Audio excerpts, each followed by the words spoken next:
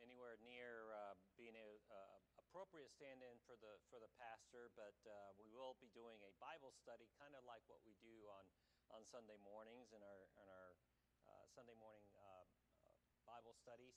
And I thought for this time around, we would kind of dovetail over going into a new year, and I know that a lot of you have signed up to do, the reading through the Bible next year, and signed up for all of that, and that's awesome. I know that many of you are doing regular Sunday school studies and taking the Bible at home and studying it on your own. Maybe you're doing daily devotions, those kind of things, and that's awesome as well. But it's a couple of things that I wanted to cover. Most importantly, some of the things that you should do before you even get started in your study, and probably a very obvious one that we forget to do is first and foremost, just pray before you start, right? Before you open up the Bible.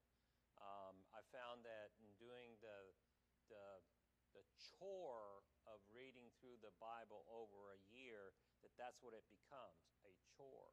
Almost like a stress thing. I mean, I started at one time getting stressed out about it because maybe I had forgotten the day before. Now I got to double up, right, or else I'm going to be off schedule. Now I got to double my reading, and then you get stressed out.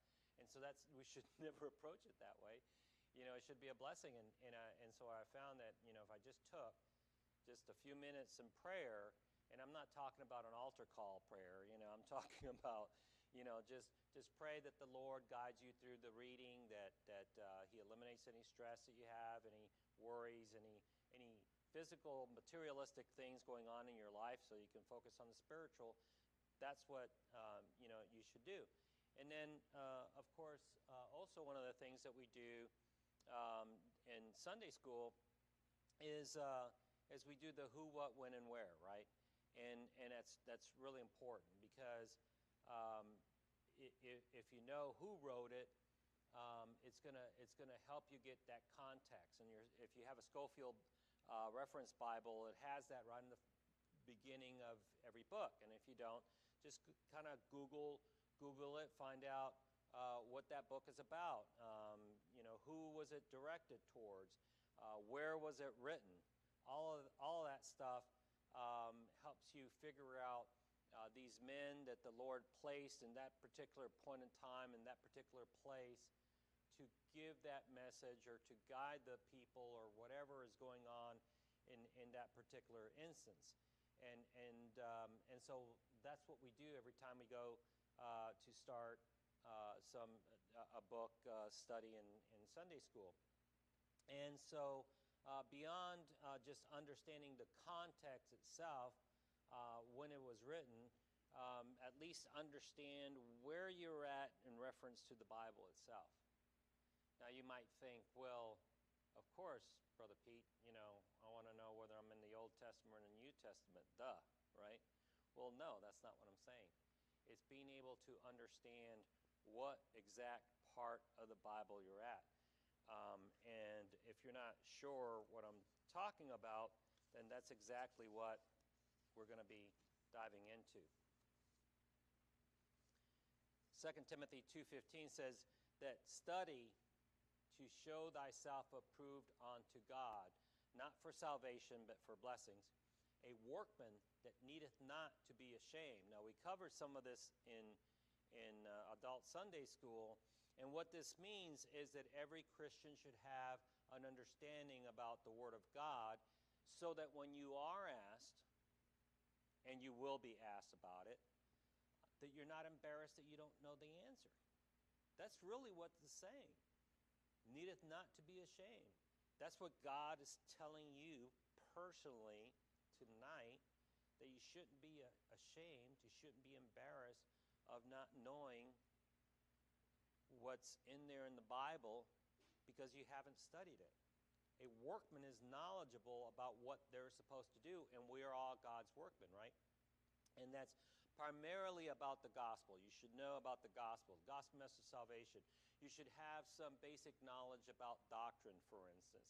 I'm not saying that every single person needs to be a theologian. Definitely not what I'm saying at all.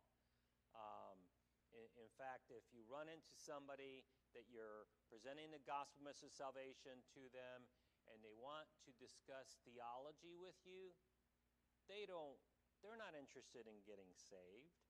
They just want to argue. They just want to find some sort of error in what you're telling them so they can see, you see, I'm right, you're wrong, and therefore that gives me the right to continue to live my life the way I want, bound for hell. Bound for hell, right? And then you go, okay, I did my part.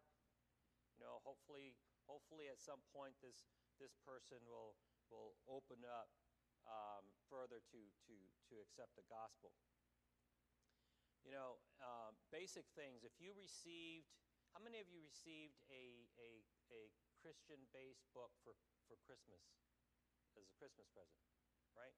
Our family members love to do that to us, right? Because they don't know what to give us, Oh, those church people, I don't know what to give them. I know, I'll give them a Christian book. That's a good idea, So they'll go to the bookstore or wherever, and they'll go, oh, that looks like a famous preacher. I'll give them that book. And you open up and you go, great, a book from Joel Osteen. And then you have to do the same thing you do with all the other fruitcake gifts that you got and put it in the trash, right? But and there's a parallel there with fruitcake.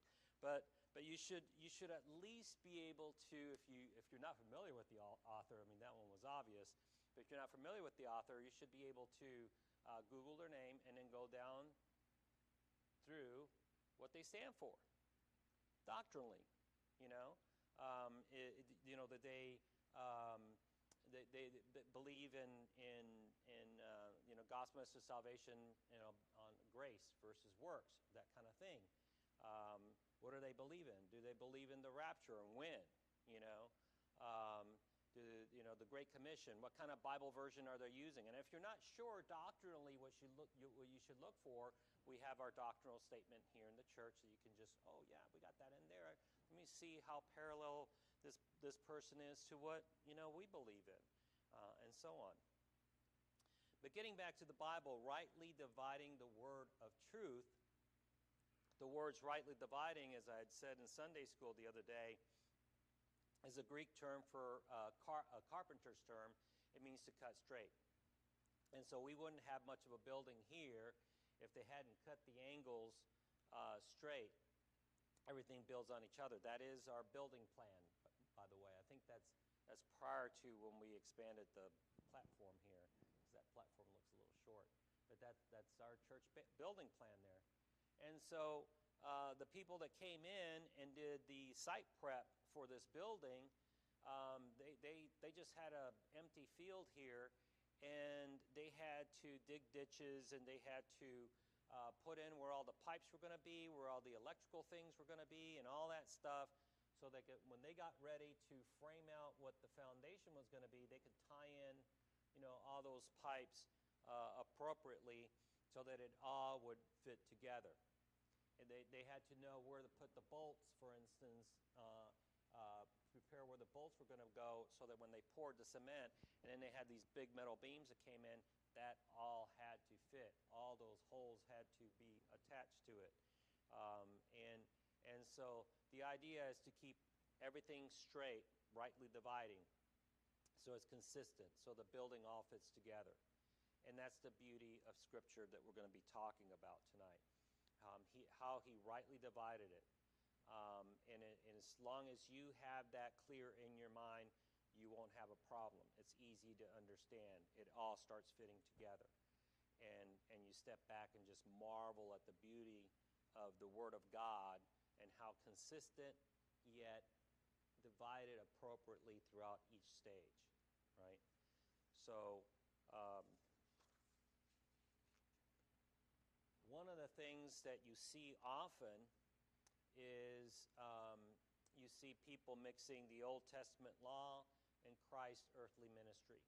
And some of Peter's statements with Paul, and then they jump to Revelation, and then they get totally confused. You're mixing law and grace, Jew and Gentile. The bolts aren't going to line up. It doesn't fit together. You have to keep them all separated and all straight. And so as we cover this, we're probably going to have to cover it in two parts.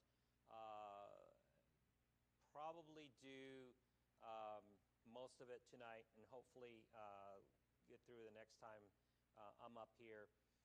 But if we don't have enough time, we'll do it across three parts, and then I'll also include some of the Old Testament prophecies that are clear and delineated in the New Testament, and that's the exciting part when you see how the probability of the things that were said in the Old Testament actually coming true is astronomical, and should be an encouragement for all the Christians. And so when I looked at what was available on this topic, it was either too high level or way too much in the weeds.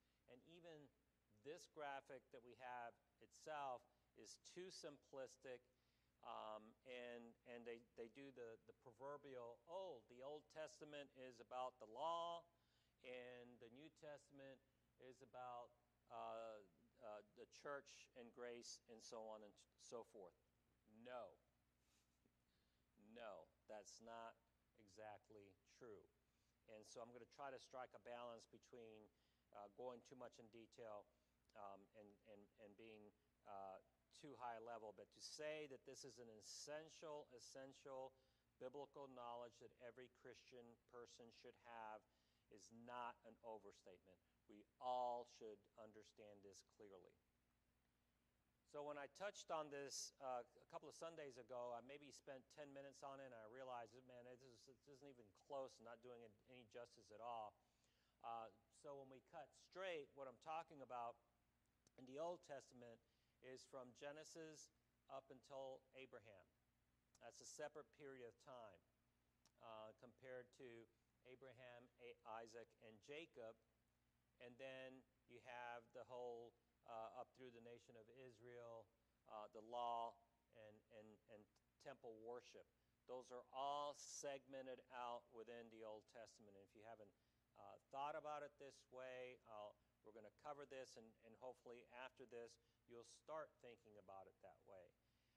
And that's not to say that we don't compare Scripture with Scripture and look at something that was written in Thessalonians and compare it with Genesis, because it all still fits together. Remember, it's a one complete, building block, so to speak. But we understand it as different stages. Same thing with the New Testament. You have the birth of Jesus, or his earthly ministry. You don't mix that up with his death, burial, and resurrection, and you certainly don't mix that up with end times revelation, right? It would just be confusing for most people. So tonight we're going to take the opportunity to focus on those first three, and there's obviously many different parts that you can look at this and go out at your own, but the Bible says that we should all be able to teach it. We all should be able to understand it to the point of being able to teach this, having a clear understanding of the milestones and the building blocks and so on and so forth. So let's start with the Old Testament. I went through looking for the books on this and on the internet, and sure enough, they're all consistently incorrect, right? At least they're consistent about being incorrect. You look at it and it says, oh yeah, Old Testament, that has to do with Genesis, Exodus, Leviticus, Numbers, and Deuteronomy, and all of those have to do with the law. Well, I'm going to tell you tonight, no, it doesn't. No, it doesn't. There's a lot missing there. And you will always see this, and we hear it says, oh, the law, yeah. Well, I'm going to show you here in a minute that most of the time the law wasn't even in existence. So let's talk about Adam to Abraham. So the time span between Genesis and Genesis, Adam to Abraham is over 2,000 years. That's a long time, 2,000 years. And the Old Testament does a great job of accounting for that, so that's how we know this time span. You know, when you've gotten to reading those verses in the Bible that says, so-and-so begat so-and-so, that begat so-and-so, and the begat, and it feels like you surely are going through years reading those verses. You flip over 3 pages and they're still begatting, if that's a word.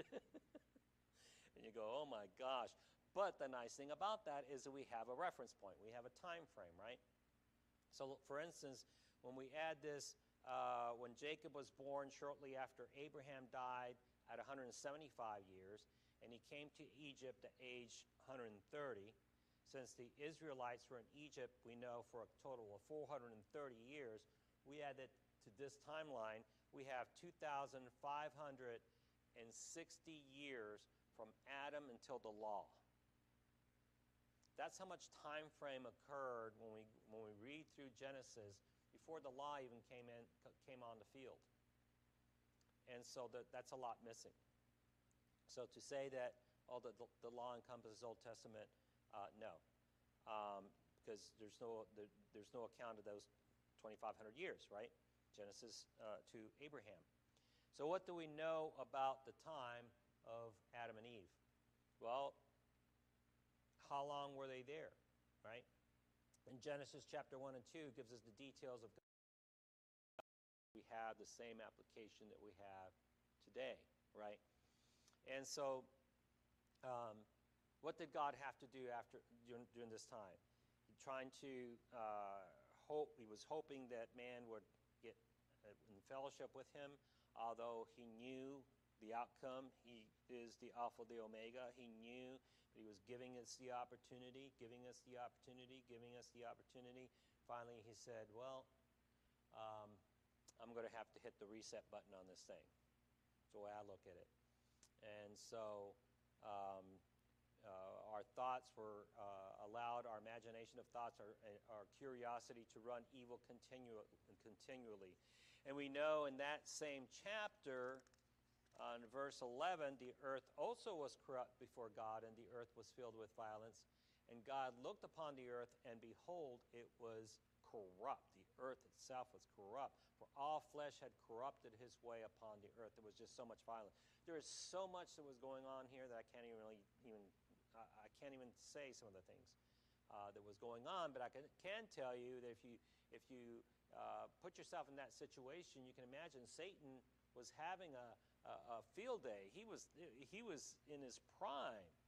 You know, he had all these people. There was no church there.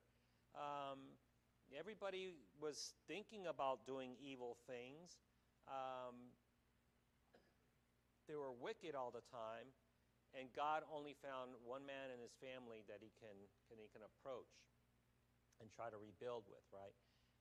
And what's interesting, I mentioned before as well, that every civilization that you look at anywhere on the earth, they all have the same foundational history about the flood and about one family rebuilding the earth and reestablishing humanity on earth. So then roughly 1,000 years after Noah, we have the covenant promises come on the scene, and we have to understand this. So we started to repopulate the earth, people spread out, and we get to the 11th chapter of Genesis. The 11th chapter of Genesis. Is the law here yet? No. Still no law. But we have Abram's call, the first covenant. In Genesis 12, verse 1, now the Lord had said unto Abram, get thee out of thy country and from thy kindred and from thy father's house unto a land that I will show thee. And I will make of thee a great nation, and I will bless thee and make thy name great, and thou shalt be a blessing. And I will bless them that bless thee, and curse him that cursed thee. And in thee shall all families of the earth be blessed. So this was a promise. God said to this infant stages of the nation of Israel, he made these promises. And Abraham spent a number of years in Egypt to escape the famine where he accumulated wealth. He had no altar, he had no tent, no communication from God. And so these years also was a separation from Lot, and he took an Egyptian handmaiden who would mother Ishmael. And before Ishmael is born, we have another covenant, the covenant on the basis of sacrifice, and that's in Genesis 15, verse 5 through 18. Genesis 15, verse 5 through 18. And he brought him forth abroad and said, Look now toward heaven, and tell the stars, if thou be able to number them. And he said unto him, So shall thy seed be. And he said unto him, Take me an heifer of 3 years old, a she-goat of 3 years old, and a ram of 3 years old, and a turtle dove, and a young pigeon. And he took unto him all these, and divided them in the midst, and laid each piece one against another, but the birds divided he not. And when the fowls came down upon the carcasses, Abram drove them away. And when the sun was going down, a deep sleep fell upon Abram, and lo, an horror of great darkness fell upon him. And he said unto Abram, Know of surety that thy seed shall be a stranger in a land that is not theirs, and shall serve them, and they shall afflict them 400 years. And also that nation whom thou shalt serve will I judge, and afterward shall they come out with great substance. And thou shalt go to thy fathers in peace, thou shalt be buried in a good old age. But in the fourth generation they shall come hither again, for the iniquity of the Amorites is not yet full. And it came to pass that when the sun went down and it was dark, behold, a smoking furnace and a burning lamp that passed between those pieces. In the same day the Lord made a covenant with Abram, saying, Unto thy seed have I given this land, from the river of Egypt unto the great river, the river Euphrates. And so this was all not only a covenant promise, but it was all very prophetic from God. And God laid out this whole timeline and this whole structure for Abram at the time. So Abram, soon to be called Abraham, he told him that he would produce this great nation, the nation of Israel.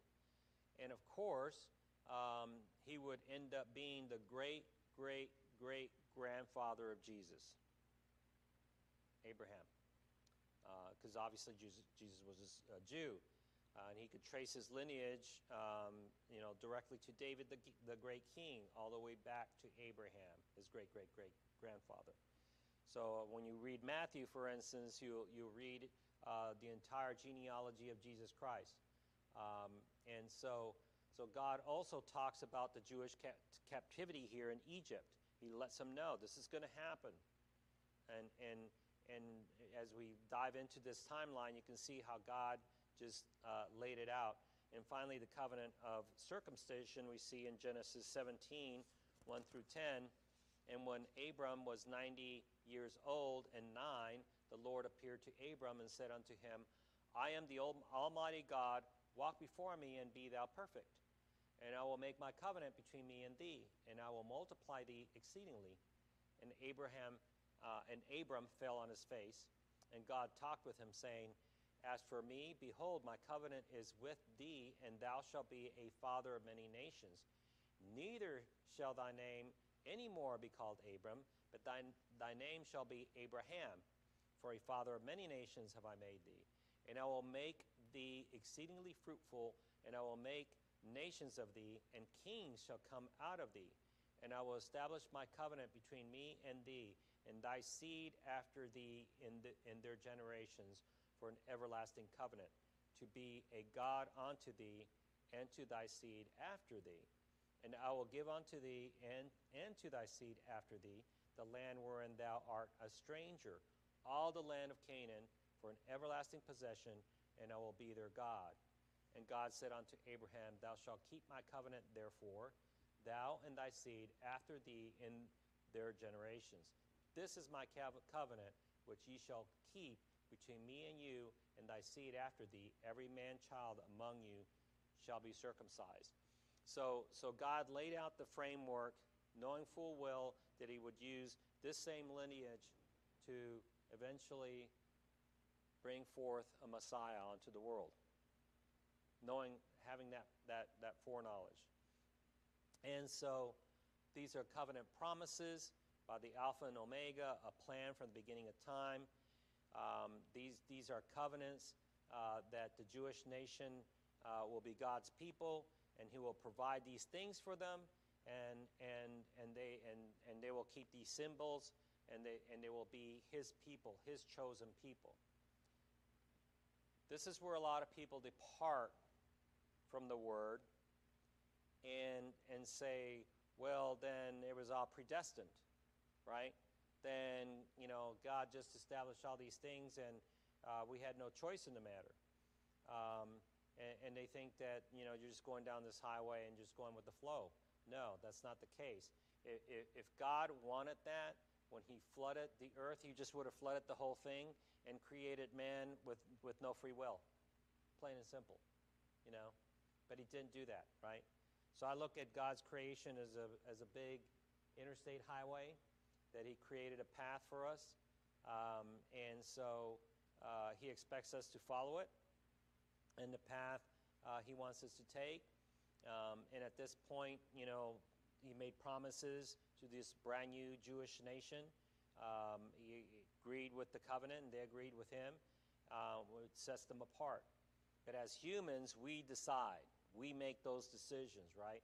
Whether we're going to live on that path, whether we're going to live right, serve him, whether we're going to share the gospel, so on and so forth, and arrive to the right destination that he wants us to be at. Or we're going to stay in the side roads, and we're never going to follow his path. Or some of us get on the interstate and go a couple of miles, and then, okay, we're going to give up. We're not going to serve the Lord anymore, and we stay at the next rest stop. And a lot of people do that too. That's free will. Maybe it's simplistic, but I'd throw that out there. Last point, and we're going to have to close, is Isaac is around 15 years old, right about here when he is offered. Genesis 22:9.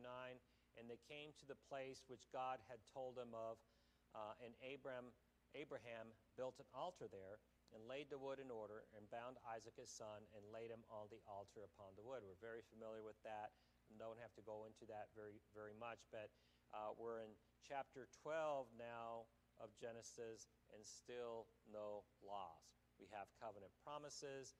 We have defined the Jewish people, the beginnings of them. And we find that the promises that God made with Abraham was confirmed in Genesis 12, and then to Isaac in Genesis 26, and to Jacob in Genesis 28. And Abraham was 75 years old when the covenant was confirmed in Haran. 25 years later, when Abraham was 100 years old, Isaac was born. We see this in Genesis 21. Isaac was 60 years old when Jacob was born in Genesis 25. And then in Genesis 47, we're told that Jacob was 130 years old when he and the rest of the 70 souls came into Egypt and began their stay there in that land. So 30 years from Abraham's call to the birth of Isaac, 60 years to the birth of Jacob. We add those all up, and we see it all line up perfectly to those 400 years that God told them that would take place all during that lineage. And so we'll pick this back up,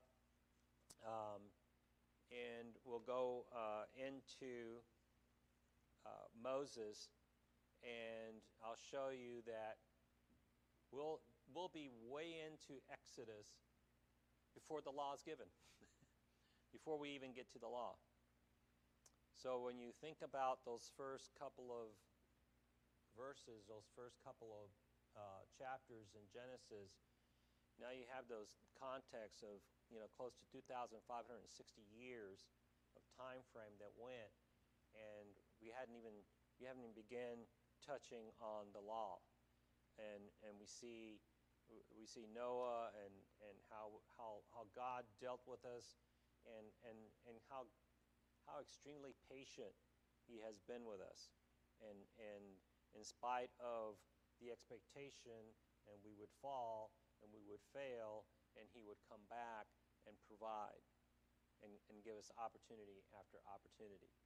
And then after we look at that, then we'll look at the New Testament, and we'll start looking at Jesus' earthly ministry. And again, people look at the New Testament and says, oh, okay, well, that must be the end of the law. No, it's not until after the Gospels, really, we'll get into all of that. Any questions, comments about what we covered? Anybody learn something new tonight? Yeah? Okay, good. All right. So at this point, we're going to shift gears, and we're going to go to our missions update.